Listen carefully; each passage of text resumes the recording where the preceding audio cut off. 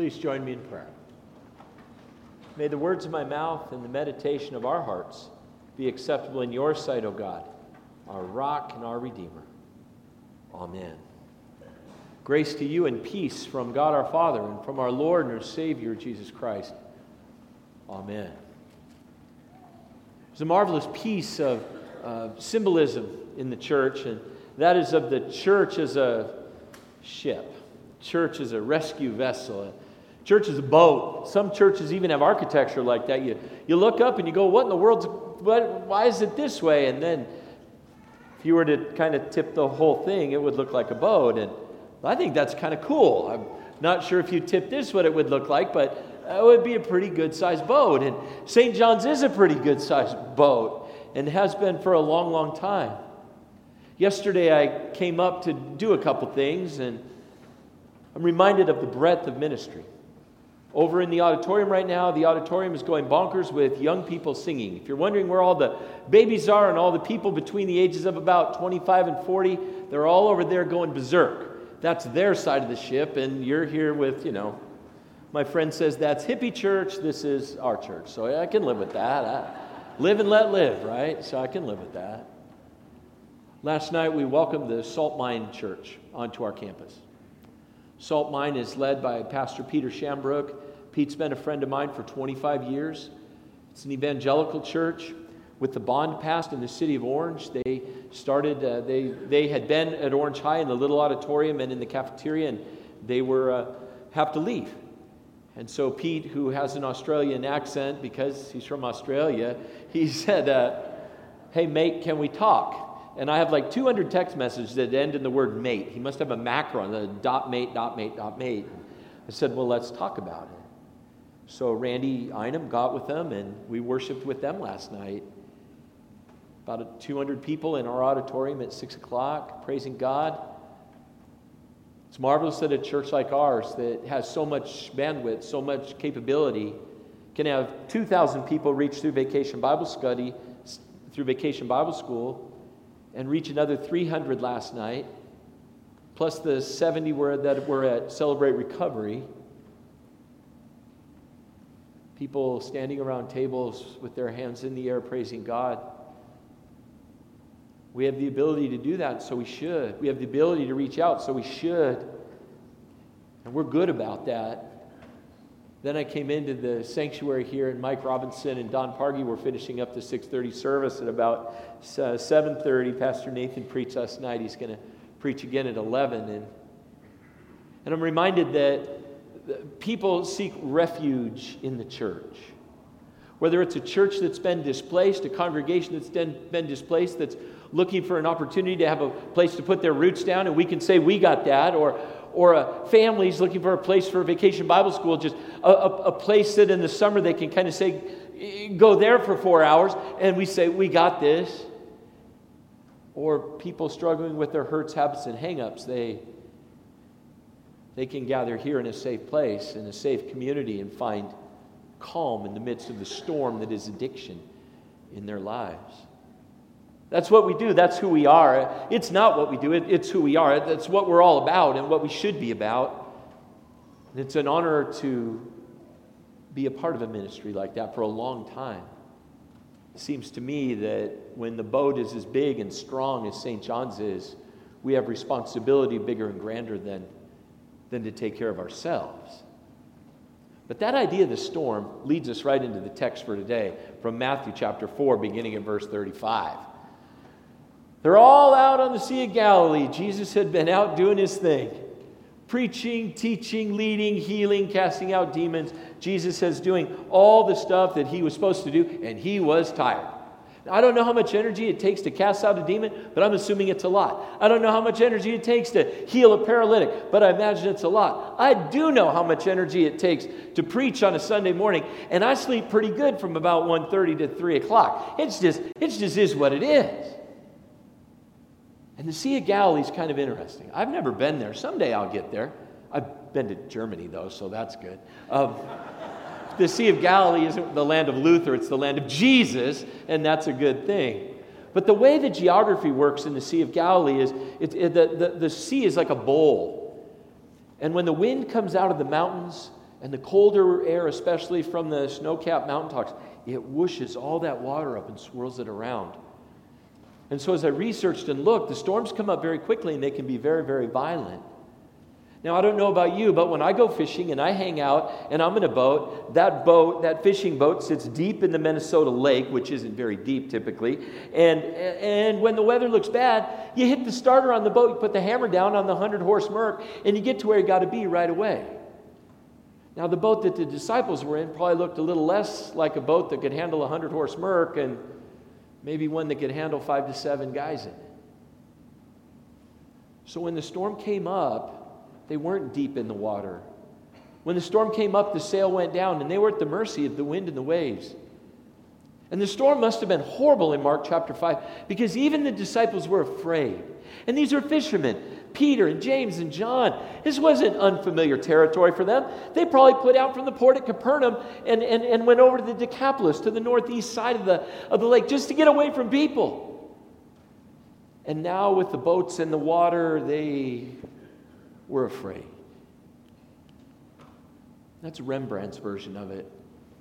Painted in 1633. I got a little better perspective of what maybe the wind was like, even though we all know Rembrandt wasn't there.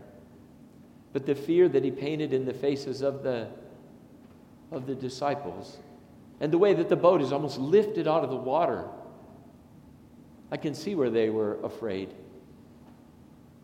Because there's nothing more out of control than being on a ship in a storm and knowing that there's only one way to go, and that way is down. But not for Jesus. Jesus was asleep, fast asleep. On a cushion in the front of the boat, just kind of hanging out. Reminded that the Son of God and the Son of Man, 100% divine, 100% a human, Jesus got his nap after he preached as well. But you would have thought there had been a little urgency that somehow Jesus would have woken up. Or maybe as the Son of God, he would have had a vision of this and he would have got with it a little faster so that everyone didn't have to be so put out and so afraid. That maybe Jesus would have said, hey, this is going on. These guys have been through a lot. It's been a rough couple weeks.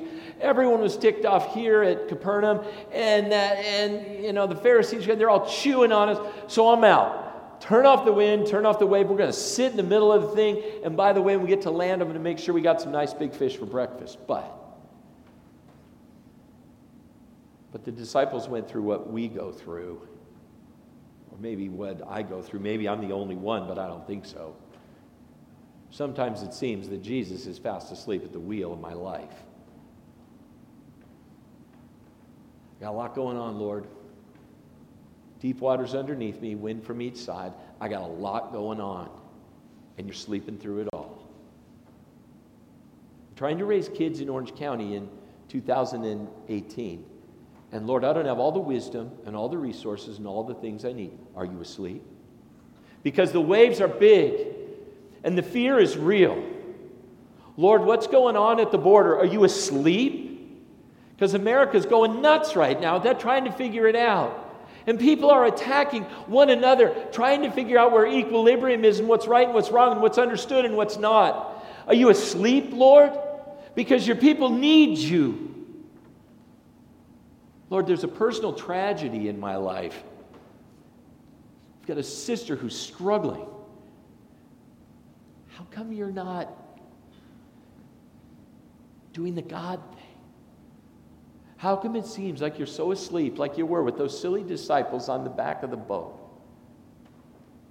And then when Jesus wakes up, and this kind of freaks me out, there's no urgency. The language of the text, there's just no urgency.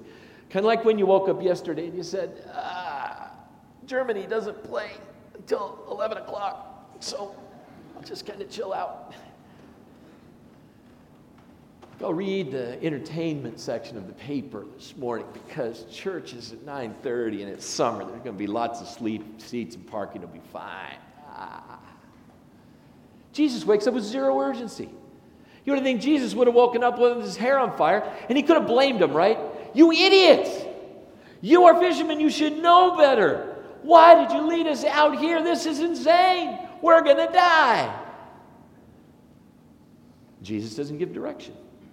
Here's what you should do. put the sail up a little ways, pull it tight, and we'll go into this little place where it'll all be fine. But Jesus has no urgency. Sometimes in our lives we feel that way.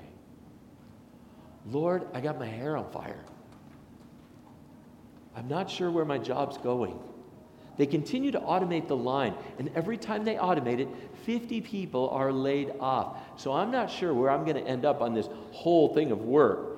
And I've got a kid in college, and I got a lot going on financially, and if I don't get this together, the waves of unemployment and the fear of financial disaster, and you have no urgency.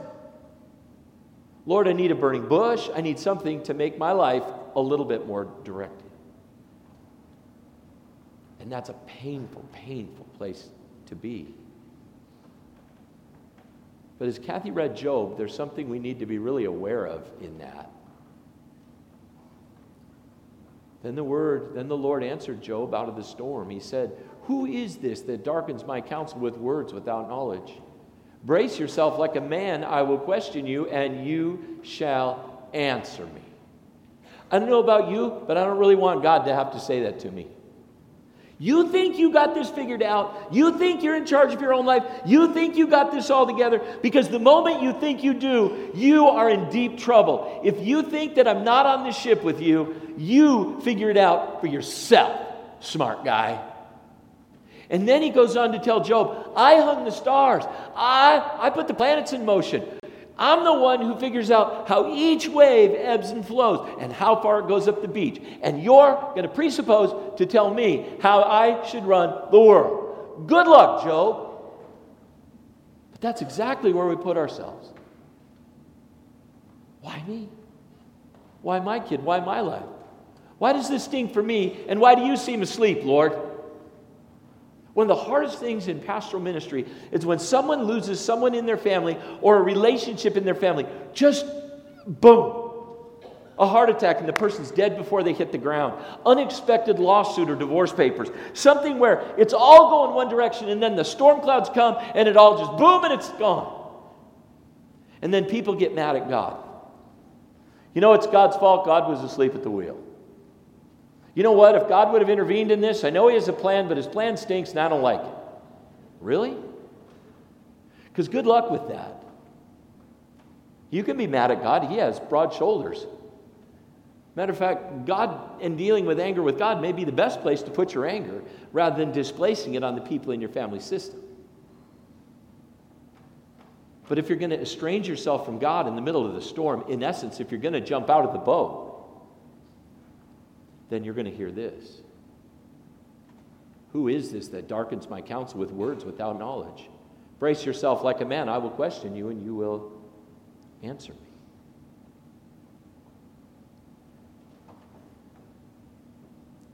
And I don't know about for you, but for me, that hits really close to home. If you think you're smarter than me, big boy, Reverend Klinkenberg, then, by the way, just remember who hung the planets. And humble yourself a little bit before the Lord in the midst of the storm. Two ways to go with this text now. And I'm going to go each way with that. The first thing is that in the text, Jesus wakes up, stands up, and says, "Quiet, be still." He gets up, looks around, listens to the disciples, and the first thing he does is calm the storm. And in that, he looks at the disciples and he says, I just want you to be very clear on what's going on here and the fact that I am God. Jesus is God. The disciples maybe didn't see it here, there, and everywhere, but now they look up and at the end of the text it says they were terrified because He's the one who could even command the wind and rain. And if Jesus is God, then this is true as well. And I am not. And sometimes when we're in the boat and the wind and the waves are crashing and life seems to be going down for the last time, we need to be reminded that the one who calms the storm is right there in the boat with us. Now that's super hard. It's hard because the wind and the waves are so real. Now think of what the disciples had already been through. In the last couple weeks, we've been reading through Mark's gospel. So Jesus has been the one preaching the parables of the kingdom. Last Sunday, he came down, he said, hey, if you even have faith like a mustard seed, the smallest of all seeds, then think about that. Because the kingdom works like that. It's super small, and then it takes root and grows, and it's insane. And birds and people and critters and life, it can all kind of grow around this one big tree that starts with this little bitty seed. And you would think the disciples would have went, oh, yeah, he's Jesus. He's the Messiah, that's right. Or maybe when he healed the sick, when the paralytic came down through the ceiling, maybe they would have looked and said, well, only the Messiah could do that.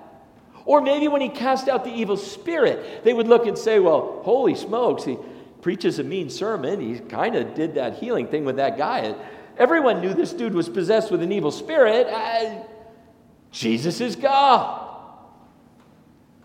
But sometimes you don't understand what you need and who God is until you're in the boat and it seems like the boat is going down and he calms the storm.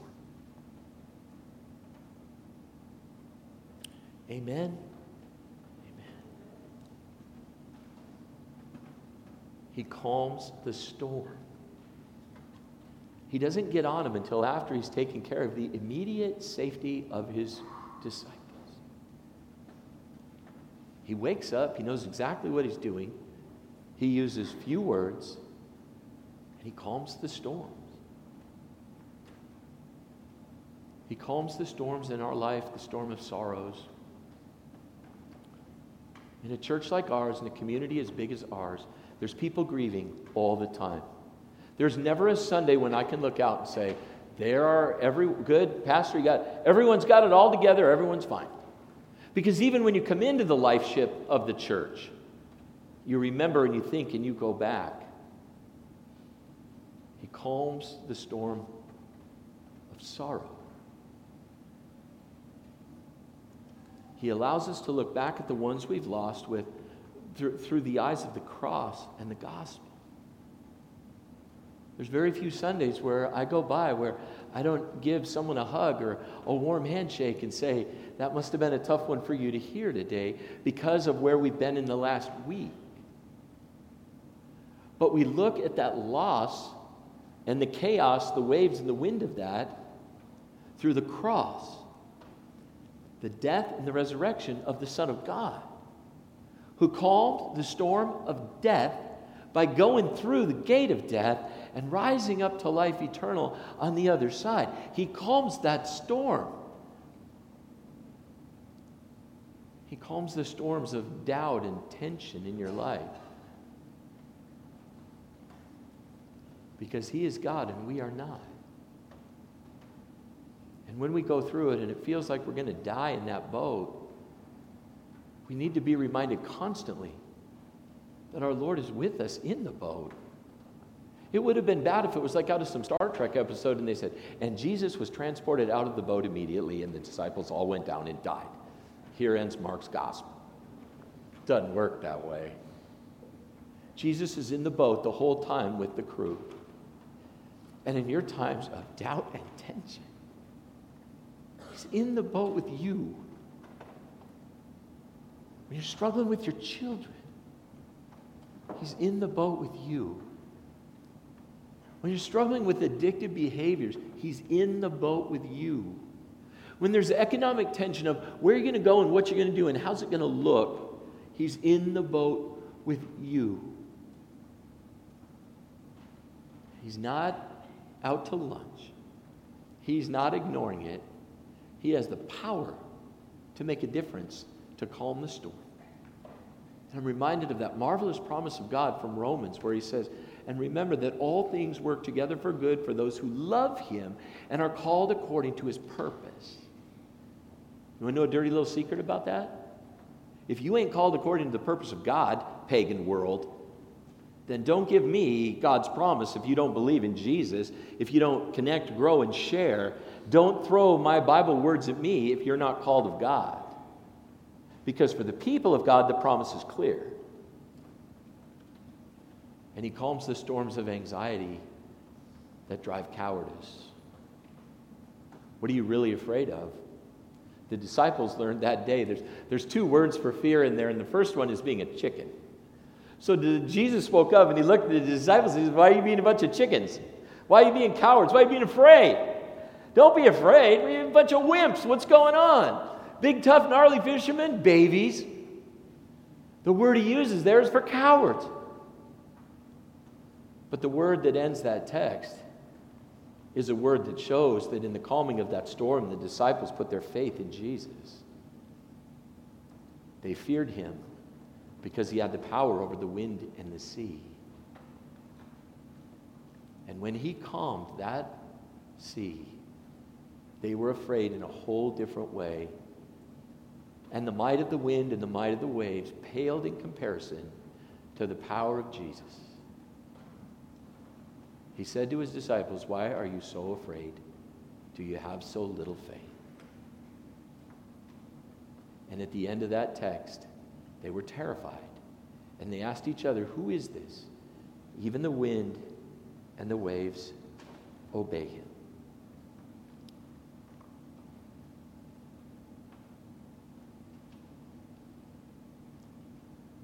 Sometimes you got to be in the boat with the wind and the waves.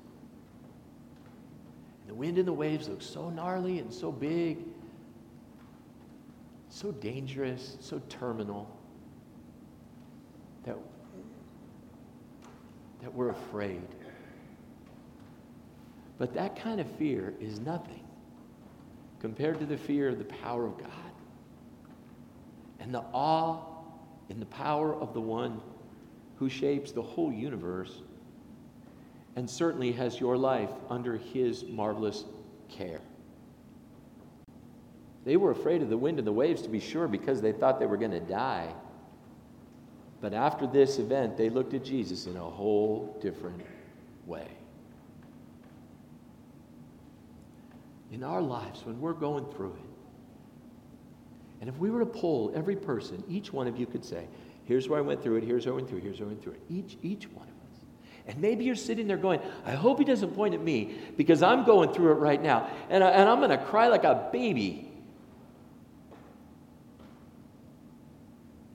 When you're in the boat and the boat seems like it's going to sink, that's a different kind of fear than knowing the God of heaven and earth and his power is the power to save. To calm the storm that you're going through right now and to bring you safely to the other side of the lake of your life. So put your faith in Jesus like the disciples did. Believe in him with all your heart, with all your soul, and with all your strength.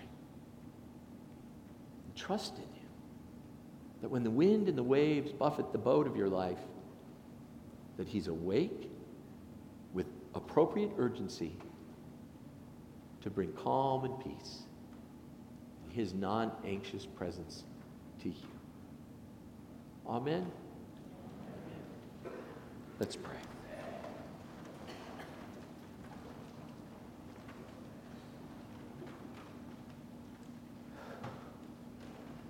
Behind every set of eyes, Lord, behind every set of eyes today, there's a life that needs what you have. Some are really going through it right now. I know a couple. I know that you're in the boat with them. And I know that for older people who've been through more seasons of life, more storms, more waves, more wind, I know that their faith in their best sense, Lord, in the best sense, their fear and their awesome nature of your power and your grace provides them opportunity to go through bigger and badder storms. And for the younger people just figuring it out, I get that too. We've been there. Steal them, buffet them, be with them, guide them, keep them, make them non-anxious and bold. Thank you for our church. For a little harbor inside of a chaotic world where we get to sing and pray and be together as brothers and sisters in Christ, to hear your word and share some of the fears of life together. Thank you that instead of jumping out or looking at the disciples and swearing at them or something more human, that you exercised your deity and you told the storm to keep quiet. Grant us in our lives to hear the calm of your voice and to find refuge in wearing the name Jesus. It's in that powerful name we pray. Amen.